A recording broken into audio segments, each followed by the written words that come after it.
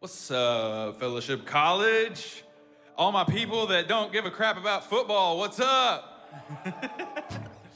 Hey guys, I'm really excited about tonight. It's gonna look quite a bit different, which I think is gonna be cool.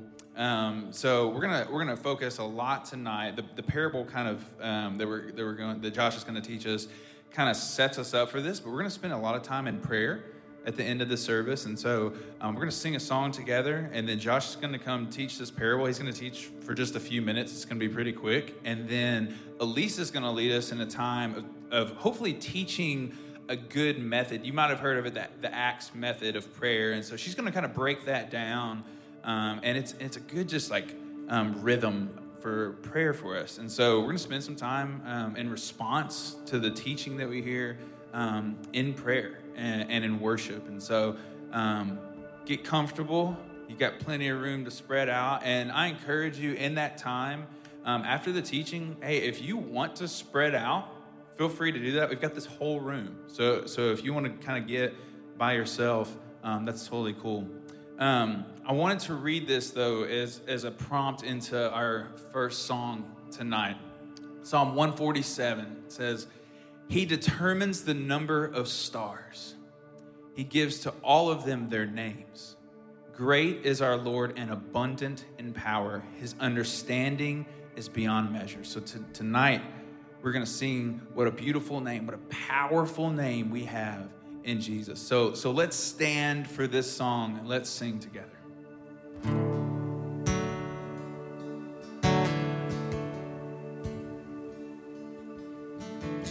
You were the Word in the beginning, one with God the Lord Most High. Your hidden glory in creation, now revealed in you are Christ. What a beautiful name it is. What a beautiful name it is, the name of Jesus Christ, my King. What a beautiful name it is, nothing compares to this. What a beautiful name it is, the name of Jesus.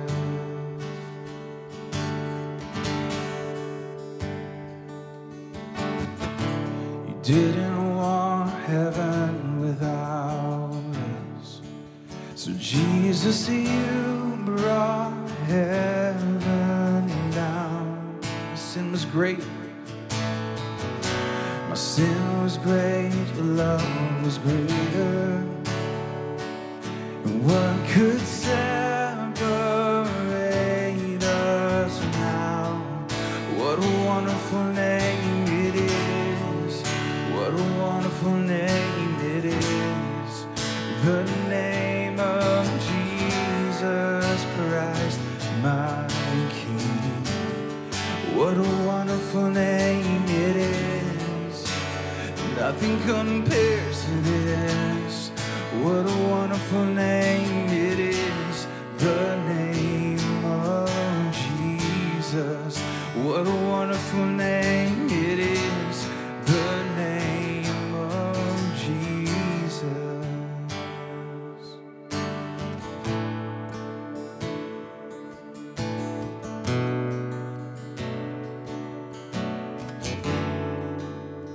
Death could not hold you, the veil tore before you.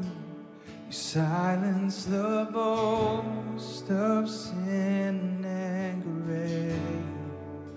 The heavens are roaring, praise of your glory, for you are raised to life again.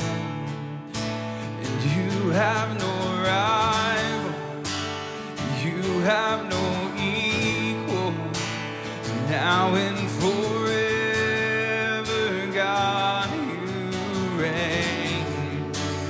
Yours is the kingdom, yours is the glory, yours is the name above all names. What a powerful name it is. What a powerful name it is. The name of Jesus Christ, my King. What a powerful name it is. Oh, nothing can stand against. What a powerful name it is, the name of Jesus. What a powerful name it is, the name of Jesus. What a powerful name it is, the name of Jesus. Well, Father, we praise you that your name is power, that you even grant us that power through your Holy Spirit. I pray tonight that we wouldn't just be words in a book, but that your word would be received, that it would take root in our hearts, and that our lives would be changed forever because of what you've shown us, because of how good you are. So we love you and pray this all in the name of Jesus. Amen. Y'all can take a seat. Well, as Burton said, tonight it's going to look a lot different, but I think that's going to be a good thing. In fact, I want kind of tonight to feel more like a large small group, okay? Most of you have probably been in a small group before, but I wanted to feel like that, where it's a little more personal, a little more interaction, even. And so that being said, that means there's no catchy hook or like cool story that I'm gonna talk to you about tonight. We're just gonna dive right into the text. So if you have your Bibles, go ahead and turn to Luke chapter 18, we're gonna be in verses 1 to 8. That's Luke 18, verses 1 to 8. In your Bible, it probably says the parable of the persistent widow. I'm going to argue a little bit tonight that it's actually the main character of this parable is the unrighteous judge, but that's a hot take. So let's read verses 1 through 8. Luke says, "And he told them a parable to the effect that they ought always to pray and not lose heart. He said, in a certain city there was a judge who neither feared God nor respected man. And there was a widow in that city who kept coming to him and saying, 'Give me justice against my adversary.' For a while he refused, but afterward he said to himself, 'Though I neither fear God nor respect man, yet because this widow keeps bothering me, I will give her justice, so that she will not beat me down by her continual coming.' He continues, 'And the Lord said, hear what the unrighteous judge says, and will not God give justice to his elect, who cry to him day and night? Will he delay long over them? I tell you, he will give justice to them speedily. Nevertheless, when the Son of Man comes, he will find faith on earth.'" So what's cool about this passage, if you're joining us for the first time tonight, we're going through the parables. We're doing a 10-week series on the parables of Jesus. And we kind of fit them into three categories. There's the nature of the kingdom, kingdom ethics, and kingdom judgment. And a lot of times we're trying to figure out, what does this parable say about Jesus and his kingdom? And a lot of times we have to do a lot of digging, trying to get to the bottom of what the parable says about Jesus and his kingdom. But Luke does all the work for us. The author of this gospel, Luke, says at the very beginning, verse 1, he says, "And he," that being Jesus told them a parable to the effect that they ought always to pray and not lose heart. So what's the purpose of this parable that we're about to study? It's that those of us that are in this kingdom, the kingdom of God, should be one that is filled with prayer. As Paul would say, we should pray without ceasing, always pray. And he says, and not to lose heart, which means, in another way, to trust God, to have faith that what we pray for is actually being listened to and what we pray for will actually be answered. And so although that's already answered, the rest of this parable is just kind of giving us the explanation why. Okay, Jesus, you told us the purpose of this parable is to pray always and have faith in our prayers. But why? And so he tells them this story. And I said this is the story of the unrighteous judge. Here's what Luke says. He says that this judge neither feared God nor respected man. That this judge didn't care about the people that he was serving over at all. And when this widow comes up to him, this widow had some injustice against him, some enemy, some adversary that was either bothering her or that was doing something illegal. And she did the legal, lawful thing. She went to the judge, which is what you're supposed to do, and said, "Judge, do your job. Give me justice against this enemy." And what does this unrighteous judge say? Nah. No thanks. But she continues to go back and back and back. And her persistence wears him out. And he says in verse 5, he says, even though he doesn't fear God or respect the people that he's overseeing, because he was being bothered by this woman, he's like, okay, fine. I'll give you the justice that you're seeking and the justice that you deserve just because I'm annoyed with you.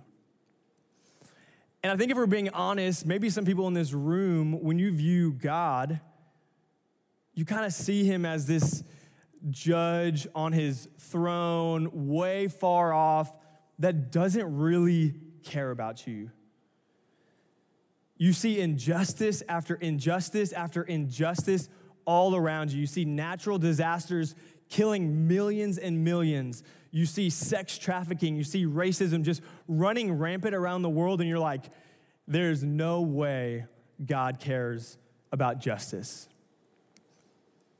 And the only way he might get off his throne and actually do something is if I continue to nag him and bother him. So what's the point of prayer? I don't want to just be this persistent nag that's always trying to get his or her way. But you see what Jesus is doing here, he's not comparing prayer to God, to the unrighteous judge. He's actually doing the opposite. He's contrasting it. Here's what he says. He says, "And the Lord said, hear what the unrighteous judge says, and will not God give justice to his elect, who cry to him day and night? Will he delay long over them? I tell you, he will give justice to them speedily. Nevertheless, when the Son of Man comes, will he find faith on earth?" What is Jesus saying? He's saying, although the unrighteous judge only cares about himself, although the unrighteous judge doesn't want to do anything, maybe just pursues comfort and just wants to sit on his throne and be distanced from all the problems of the world, we have a God that is completely different than that. And the kingdom that Jesus is ushering in is completely different. We don't have an unrighteous judge that we pray to, but we have a heavenly Father. We have a Father that cares about us. A couple chapters earlier, Jesus, talking about prayer, says this. You guys have heard this passage before. Jesus says, "I tell you, ask and it will be given to you. Seek and you will find. Knock and it will be open to you. For everyone who asks receives, and the one who seeks finds, and to the one who knocks it will be opened. What father among you, if his son asks for a fish, will instead of a fish give him a serpent? Or if he asks for an egg, will give him a scorpion? If you then who are evil or unrighteous know how to give good gifts to your children, how much more will the Heavenly Father give the Holy Spirit to those who ask him?" Jesus is saying that we have even the worst fathers, and some of you in this room right now might have had terrible dads, might have had dads that weren't there, might not even have a father. And Jesus is saying that even the worst situation, even the worst fathers, to some degree will provide for their kids. how much more would a perfect heavenly Father give everything that their kids need? So before I came to Fayetteville, I moved here in July. I worked in Highland Park, Texas. I was a student pastor in Highland Park, Texas. And if you don't know Highland Park, it is one of, if not the wealthiest city in Texas. And so you have the biggest houses, you have the nicest cars, all these things. And I worked with middle schoolers and high schoolers. And I'd send emails to parents, and pretty much every email I sent, it was like the CEO of some big company or a professional athlete, or we had like the VP of Southwest, their kids would come. It was like CEO after CEO after CEO. It would be impossible if you wanted to get a meeting, a business meeting with some of these people, you would not be able to. Yet Fridays after school, their kids would come over and they'd drive up and they'd come pick them up. And these businessmen, these men in authority, these high positions, making lots of money, their kids could just easily, they see their dad come in, drives up, get in the car, and they go. Because kids, right, sons and daughters have access to their dads that nobody else does. And so what Jesus is trying to tell us tonight is that our Heavenly Father, He wants to answer our prayers. He wants to have a relationship with us. He wants to communicate with us. He's not a judge, unrighteous judge sitting on the throne that will only answer you if you annoy Him enough. But He's a Heavenly Father. And so when we pray to God, we should pray to Him like this. We should pray asking Him things as a father and not as some far off, distant being. And the crazy part is the only reason that we're able to pray to Him like this is because Jesus broke down this dividing wall between us and God. We had sin that divided us. It separated us from God. We had no access to God because of our sin. And yet Jesus, in His own death, broke down that wall. Here's what it says in Ephesians 2. Paul says, "But now in Christ Jesus, you who once were far away have been brought near by the blood of Christ. Consequently, you are no longer foreigners and strangers, but fellow citizens with God's people and also members of His household, built on the foundation of the apostles and prophets, with Christ Jesus Himself as the chief cornerstone." We have access to a Father who loves you. And so when we pray, we're going to spend the rest of tonight in prayer and worship. And some of y'all in this room need to do some serious wrestling with how you view God. Some of y'all have viewed God as this, for lack of a better word, like a dictator or an unrighteous judge. And maybe you're upset. Maybe you don't trust Him. Maybe you're angry. Maybe He hasn't answered something that you've been begging Him for years. And tonight, we just want to give you a space to be able to pray to Him. Because our God answers prayer not out of obligation, like a judge, but because He loves us. And so Elise is going to come up in a second, and she's going to lead us through some different prayer prompts, and we're going to worship. And for some of you, it's going to be prayer and worship. And for the rest of you, it might just be, the rest of the night is just going to be spent in prayer. And so whatever you need, we want to give you this space. So let's start now, and let's join me in prayer. Father, we thank You that You are a good and loving Father, that You care about us, that You want to answer our prayers, that You want to give us good things. We thank You that Jesus paved the way, and that because of His death and resurrection, that we can communicate with You tonight. And so I pray that the prayers that You hear in this room tonight, that You would listen and that You would answer them and that You would give justice speedily. We love You and pray this all in the name of Jesus. Amen. So as Josh just talked about the persistent widow and the parable in that, I know that can probably bring up a lot of different feelings about how we individually pray in our own lives. And for some of you, maybe you're in that camp where you think, God just so big, so sovereign, so holy from beginning of time to end of time, so how could my prayers actually change anything or actually be answered? Or maybe you're in the other camp and you think of God more like an ATM, and you think that if I ask him at the right way, at the right time, that he's going to deliver exactly what I need when I need it. But unfortunately, both of those, I think, are missing the point of what Jesus is sharing in the parable of the persistent widow. So tonight we want to take a step back from all that and just create space and time for you to really dig in and just pray to the Lord. So we're going to use a tool called ACTS Prayer Model, and some of you may have used this before in your own prayer time. It simply stands for adoration, confession, thanksgiving, and supplication. And so the first place to start is adoration. And adoration simply means to respect or deeply love, to give praise or worship to God. And so when we're adoring God, we are simply thanking and praising him for who he is alone. When we pray, we need to understand the God that we're praying to. And so adoring is the basic step in doing that. So we're going to have behind us on the screen a list of a lot of different attributes of who God is with Scripture. And we just encourage y'all to take the next few minutes to just look through those different Scriptures, be thinking through those words of who God is, and just coming to him with the right picture of who our Father is.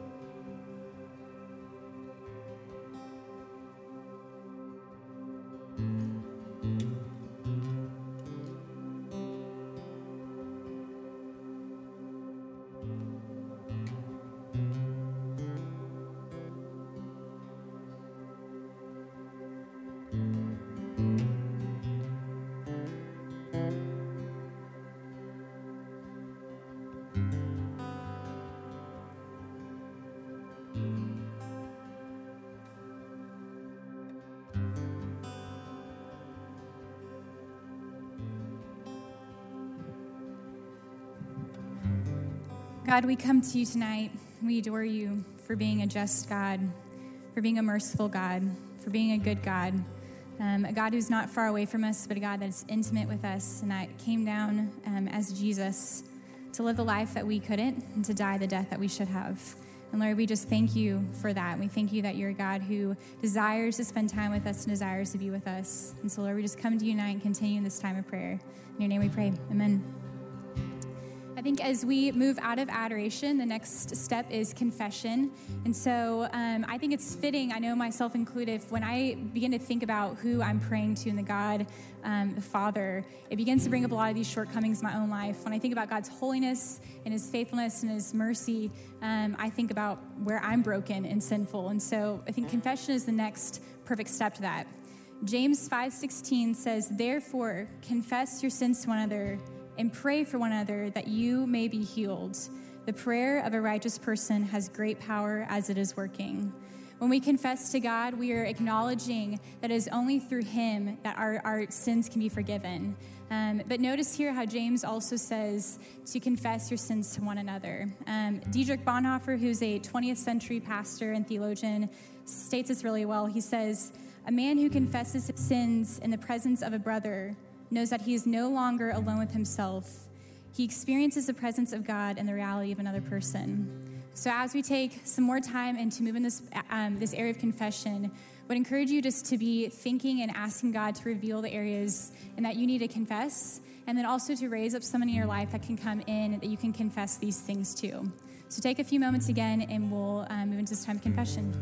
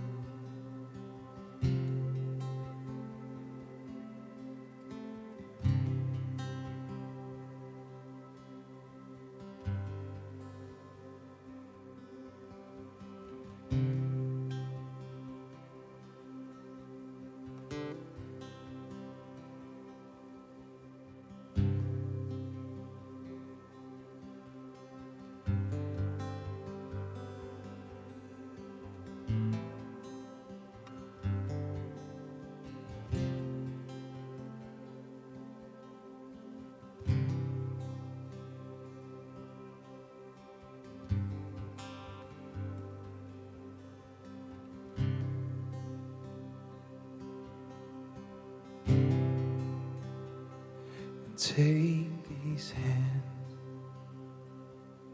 lift them up,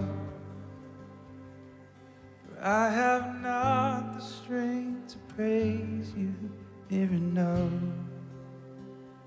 See, I have nothing, I have nothing without you.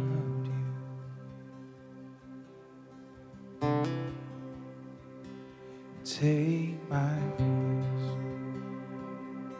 pour it out, let it sing the songs of mercy I have found.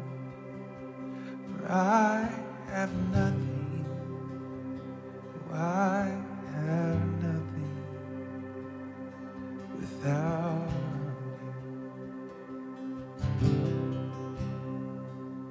And all my soul needs is all your love to cover me, so all the world will see that I have nothing without you.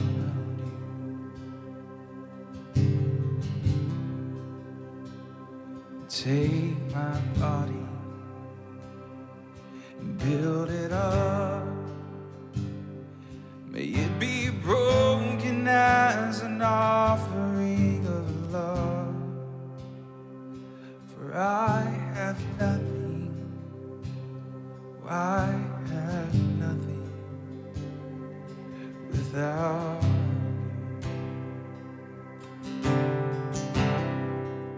And oh, my soul, it needs is all your love to cover me, so all the world will see that I have nothing, but I love you.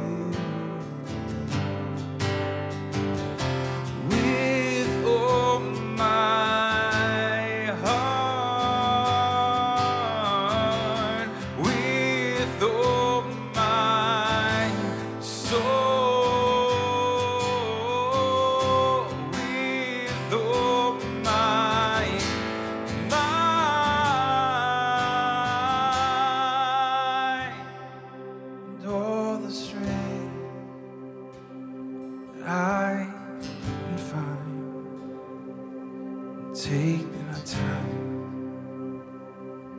here on this earth, and let it glorify all that you are worth. For I am nothing, I am nothing without you.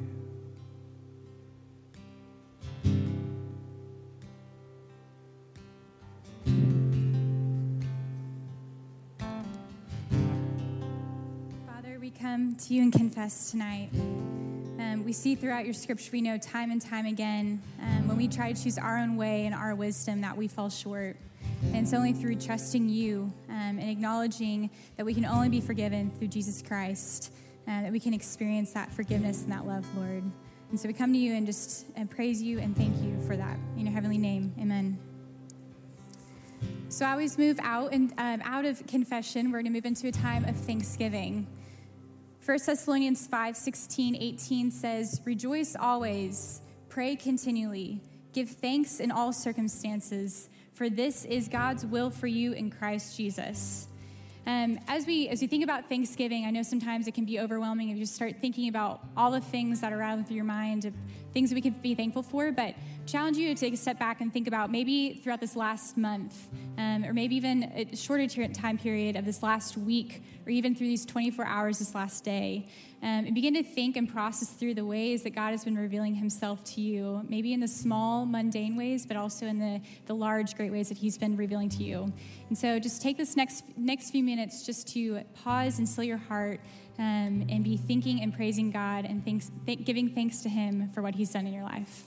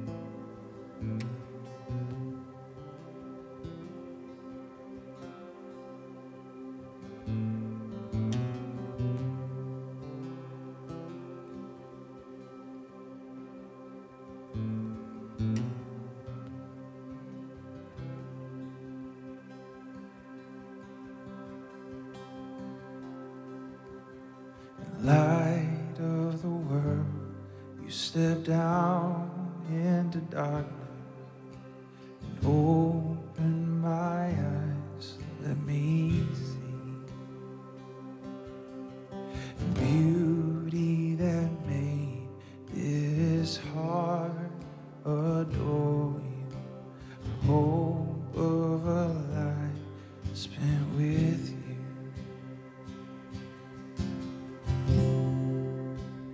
Here I am to worship, here I am to bow down, here I am to say that you're my God.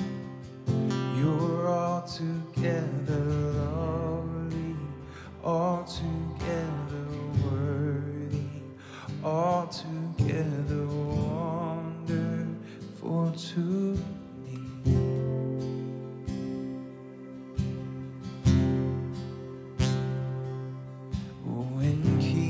Of all days, oh so highly exalted, glorious in heaven above.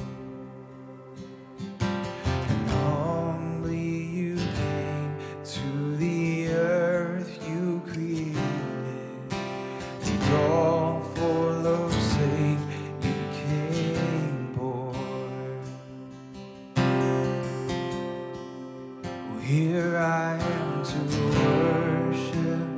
Here I am to bow down. Here I am to say that you're my God. You're altogether lovely, altogether worthy, altogether wonderful to me. And I'll never know how much it costs to see my sin upon that cross.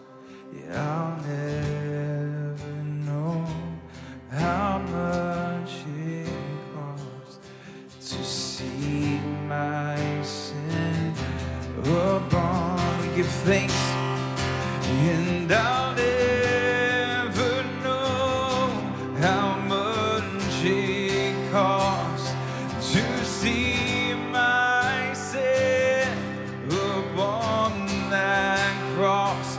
And I'll never know how much it costs to see my sin upon that cross. Here I am to worship. Here I am to bow down. Here I am to say, you're my God. You're altogether lovely. You're altogether worthy. You're altogether wonderful to me.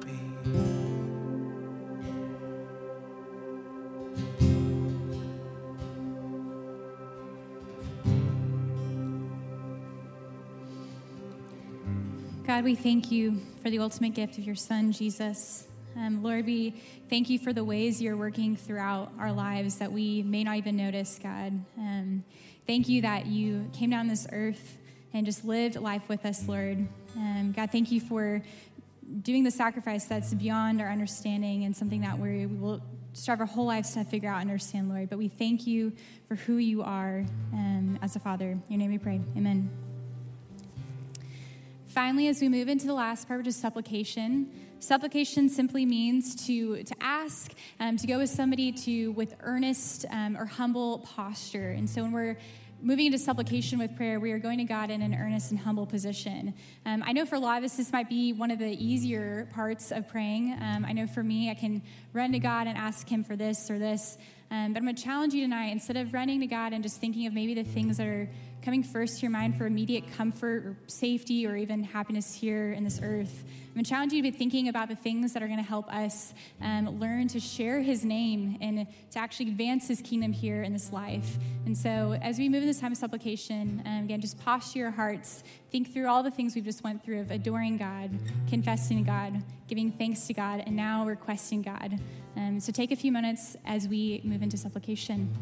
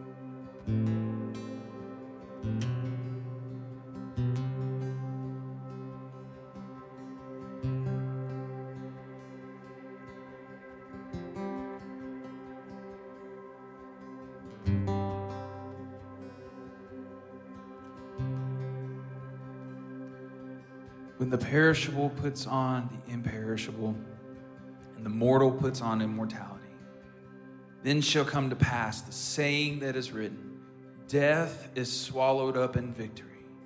O death, where is your victory? O death, where is your sting? The sting of death is sin, and the power of sin is the law. But thanks be to God, who gives us the victory through our Lord Jesus Christ. And I ask, let's just stand together and let's sing this one more song, this one last song. It says, there's a king seated among us. What a good reality that we can grasp this evening. So let's sing together. There is a king seated among us. Let every heart receive him now.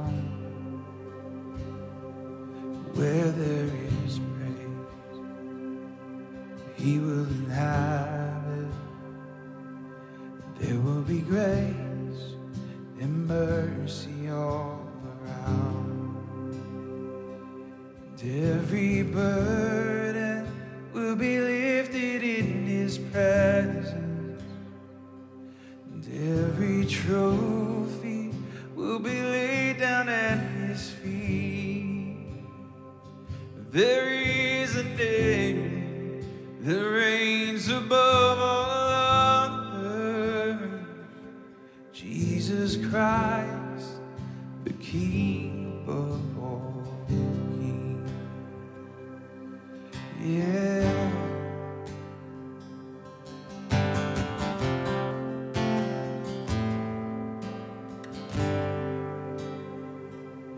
And unto the Lamb, honor and glory, worthy is he who overcame and buried in shame and risen in power. Oh, he is alive and the stone is rolled away, and all our worship will belong to him forever. Death is conquered, and our Savior holds the keys. There is a name that reigns above all others, Jesus Christ, the King above all kings.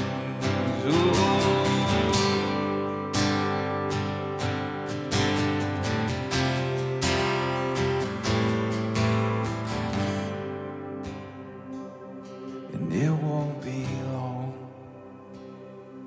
we will behold him, and every tear he'll wipe away.